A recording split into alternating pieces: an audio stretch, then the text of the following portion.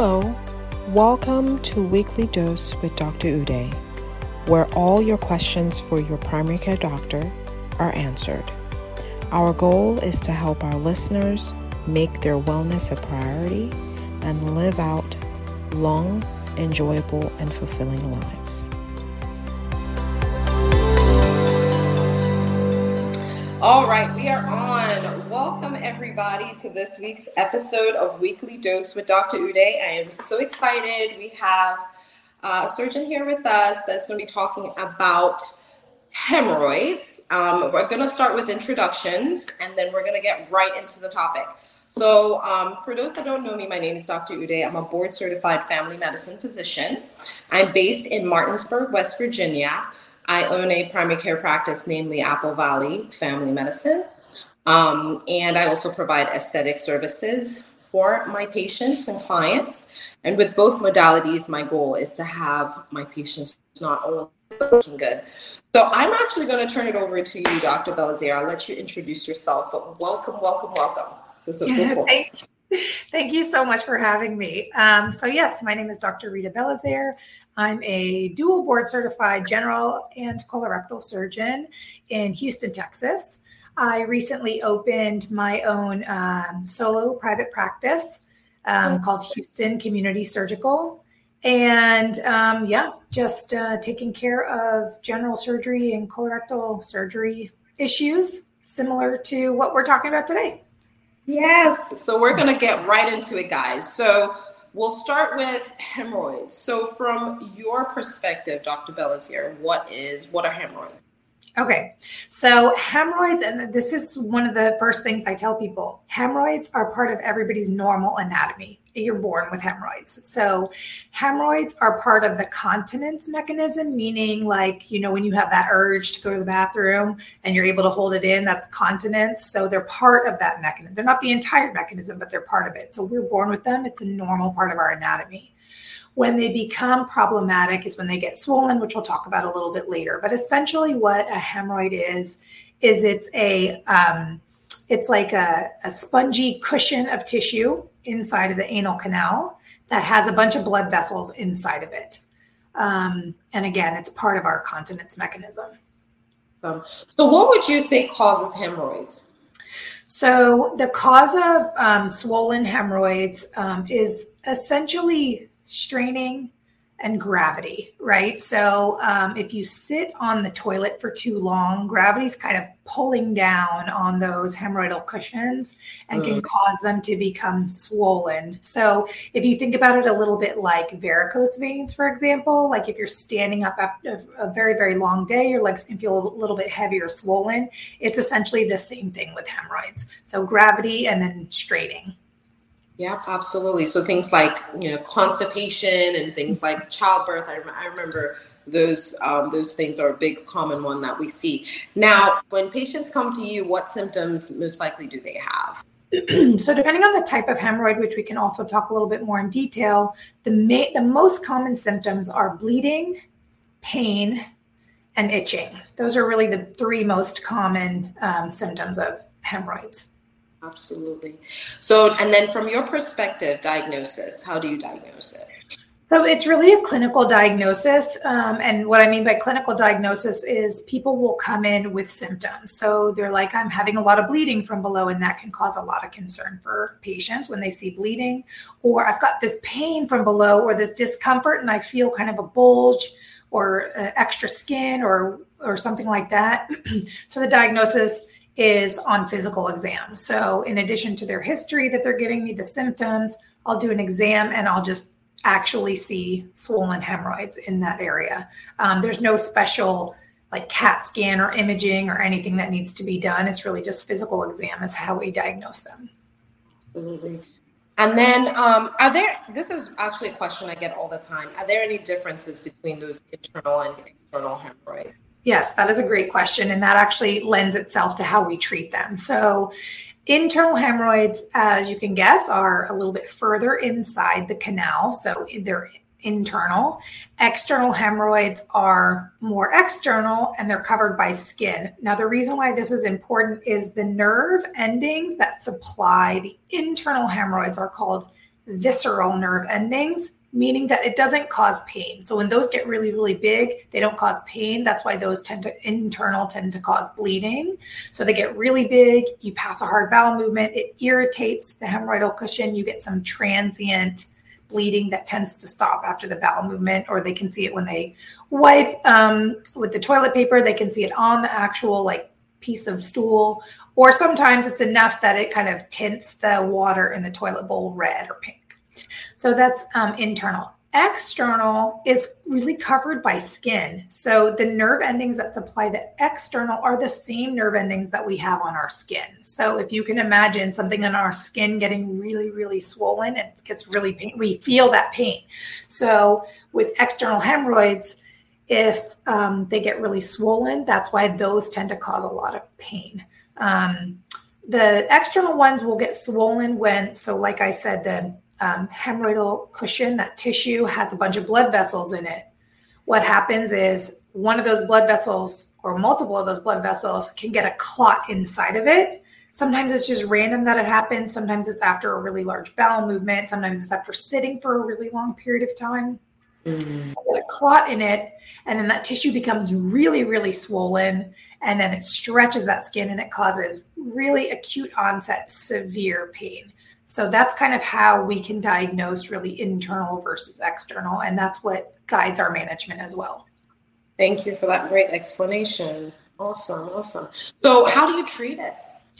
Okay, so internal hemorrhoids tend to be graded based on how big they are, and if they're prolapsing, meaning if they're kind of coming out of the anal canal. So grade 1 tends to just be a little bit swollen. They don't really prolapse at all. A lot of times people don't even notice that they have a grade 1, right? They're not causing problems. Grade 2 is a little bit more swollen. It'll kind of prolapse on its own and go back in after the bowel movement or after sitting down. Those can cause some bleeding. And grade 1 and grade 2 hemorrhoids can be treated with medication. Usually we treat them with hydrocortisone. That's a little bit stronger than the over-the-counter, and they can come in suppository form. Essentially with the hydrocortisone, which is a steroid, what it does is it just acts locally. It doesn't go through the bloodstream, through your whole body. It just acts in that area, almost like a topical cream. And it shrinks that hemorrhoidal column so that when you do have a hard bowel movement, it's small enough where it doesn't irritate it. So grade 1 and grade 2 can be treated as such. If you have grade 2 that are causing a lot of bleeding or bleeding that's bothersome, you can also treat those with rubber band ligation. So essentially what that is, it's an in-office procedure. It does not require any anesthesia, not even numbing medicine, because, as I said, it's those internal hemorrhoids that don't have the painful nerve fibers. So essentially what happens is you put a little scope inside the anus, you find that swollen tissue that's causing the bleeding, and oftentimes on exam we can see which one is probably the biggest causing the bleeding. And we put a rubber band right at the base of it to kind of like choke off the blood supply. And in about 5 to 7 days, that hemorrhoid with the rubber bands falls off and it scars in. So that can be a way to treat grade 2 hemorrhoids. Grade 3 hemorrhoids are ones that prolapse out, that require manual reduction, meaning you have to push it back in yourself. Those tend to be bothersome for that reason, and also those will tend to bleed more. Those can also be taken care of by rubber band, but those tend to not do well with medication because they're kind of like already big enough. They've surpassed what medication can help with. Usually those need intervention, like a rubber band ligation or surgery. Now, grade 4 is the type that is very large. It will prolapse out and you cannot push it back in. Those need surgery. A rubber band is not going to help with that because it's too big. And often by that point, the external portion has become really, really swollen. The reason you cannot rubber band the external portion is because of the nerves that supply it. Those are those skin nerves that are really painful. So imagine taking a piece of your skin and putting a rubber band on it, how painful that would be. That's why we do not band external hemorrhoids at all. So if there's a problem with external hemorrhoids, those need surgery. You go all the way to sleep. There's a lot of anesthesia given. There's a lot of numbing medicine being put in, and we excise those with a knife and a stitch. And so grade 3, grade 4, especially with an external component, those can often benefit from a surgery. That's amazing. Thank you so much for that explanation. Great. So I'm actually going to switch gears. And actually, before I do that, do you have any actionable tips for anyone out there that is suffering from hemorrhoids, either to prevent it or to, like, if they have the lower grade that they're dealing with at home, or just any suggestions that you would give anybody that has hemorrhoids? Yeah, absolutely. So the biggest thing for prevention is avoiding constipation. So, fiber, dietary fiber, and fiber supplements. Those are great for your colon regardless. They make your colon very happy. There's some implication that it can reduce the risk of colon cancer. So fiber. That's number one. Number two, if you still are having problems with constipation after that, you can also use other kinds of stool softeners or laxatives. My preference is for osmotic laxatives, meaning like Miralax. Those are ones that kind of pull water into the colon and help you have a bowel movement, as opposed to stimulant laxatives, which are things like Senna, Dulcolax. Even the ones that say naturally occurring, they will often have like sinusoid leaves or plants. And because it says natural, people tend to think they're a little bit better. But what those stimulant laxatives do is the muscles in the wall of your intestine, they cause them to contract. And so people can get really crampy. They can also get a tolerance and a dependence to them. And then eventually they kind of stop working.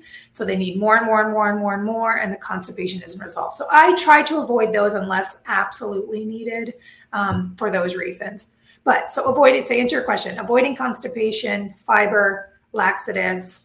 The other thing is what we call toileting hygiene. So when you get the urge to go, you sit down. If nothing comes out after a minute or two, you get right back up. Okay. So you kind of come and go as many times as you need, but you avoid sitting on the toilet for very prolonged periods of time.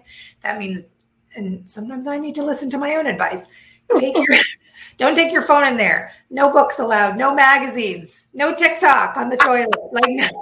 Okay, we are all guilty. Okay, I'm not blaming anyone for anything, but I'm doing those things, right? Right. I know who I'm talking to. You're saying, trust me, we can hear ourselves in everything. Right, exactly. We laugh because we know it's us, right? Self included. I'm not on any kind of soapbox alone with this. So avoiding sitting on the toilet for long periods of time. And then when they do become symptomatic, getting the treatment that you need, right? So, whether it's medication or surgery or whatever, getting them looked at. Once they become a certain size, obviously prevention is sort of out the window. So getting them treated before they become like a really big problem is best. Absolutely. So you guys, you heard the doctor. So you have this problem. She's giving you actionable steps. And then obviously if it gets to the grade 3, 4, then it basically sounds like you're going to be seeing Dr. Belzier. So actually, to switch gears a little bit, I'm going to ask a few questions about you. And so the one I usually ask is, why do you do what you do, Doc? Why do you do what you do? Yeah, so that's a good question. The joke is, can I give you the joke answer first? Is one of my attendings in colorectal fellowship, she said that whenever she used to get asked this question, why are you a colorectal surgeon? She would say, well, there was an opening. But truly, so actually when I graduated general surgery residency, I really actually enjoy being a general surgeon. I like the variety of pathology. I like, a little bit, what's the word? Not really like ADD, but essentially a little bit like that. Like I get bored easily doing the same thing over and over. So, but when I was a general surgeon, I was noticing that I practiced for a year doing emergency general surgery, and I noticed that a lot of things were getting taken away to be given to a specialist. And I understand that. But that said, I wasn't ready to give up everything. So I kind of chose a specialty that was only a 1-year fellowship. So colorectal surgery fellowship is only 1 year. It's highly operative, meaning that we do a ton of cases during that year. And it also has a lot of overlap with general surgery. So it's not like thoracic surgery, for example, chest surgery, where I kind of would have to maybe give up a little bit of general surgery. There's a lot of overlap with general surgery. So I really liked that aspect of it. The other thing is that it kind of lends itself to retiring, right? So after you're done kind of doing the big bad abdominal surgeries, big cancers, rectal cancers, diverticulitis, like all the big abdominal surgeries, colon resection, you can still do kind of smaller operations where you still have your hands in the game, but you can slow down a little bit. The other thing I'm realizing as I've gotten into it too is while I enjoy treating all genders, I really love treating women. And what I have found is with sensitive topics like hemorrhoids, people don't like to talk about this stuff. They feel embarrassed by it. A lot of times I see women when they're menstruating and they feel embarrassed. So I like being able to give women a safe space to come. We can talk about it. They don't have to feel embarrassed. It's another woman who's had kids. I know what it's like to get these hemorrhoids during pregnancy. So I really, really enjoy treating women. And that was not the reason I went into it, but it's really kind of evolved into what I love treating. And then pelvic floor issues. A lot of women have pelvic floor issues that also involve, the uterus or the bladder and things like that. So there's a lot of multidisciplinary with GYNs, and I really enjoy that aspect of it too.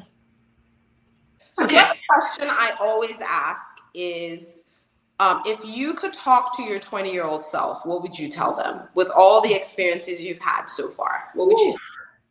That's like a whole nother podcast. That's so many things to tell her. Yeah. Number one, I would tell 20-year-old me that life is not perfect and the imperfections are what make you better. So like chill out. You know what I mean? Like I would tell 20-year-old me, I don't even remember the grades I got in college, but I remember being very concerned about them in college. And I didn't get I got fine grades, but I didn't get the grades that I wanted and all the A pluses, right? So I would tell 20-year-old me not to worry about it. I would also tell 20-year-old me to start saving money. Girl, start saving money. Okay. Your 43-year-old self is going to love you for that, especially when you start having kids. Save money, right? That's great advice. Absolutely. So where can people find you if they're looking for you? Yes. So I'm in Houston, Texas. My business is called Houston Community Surgical. I do general colorectal surgery. You can find me online, www.houstoncommunitysurgical.com. And I've got a TikTok. It's my name, Rita Belazier, MD. Same with my Instagram as well. Yay, that's so good. So guys, you thought it was going to be good. You didn't realize it was going to be this good. Thank you so much. You explained things so well and so clear. I really appreciate it. So on the flip side, guys, if you're looking for a primary care doc, quality primary care doc, look us up, www.applevalleyfamilymed.com, or call us at 304-350-1087. So Dr. Belazier, thank you so much. I appreciate it. Yes, thank you for having me. This was fun. Hey, it was. If you enjoy listening to this podcast, please take a moment to subscribe, share, and include a review. Don't forget, you're worth it, and your health is our priority. Tune in for another episode next week, and have a great rest of your week.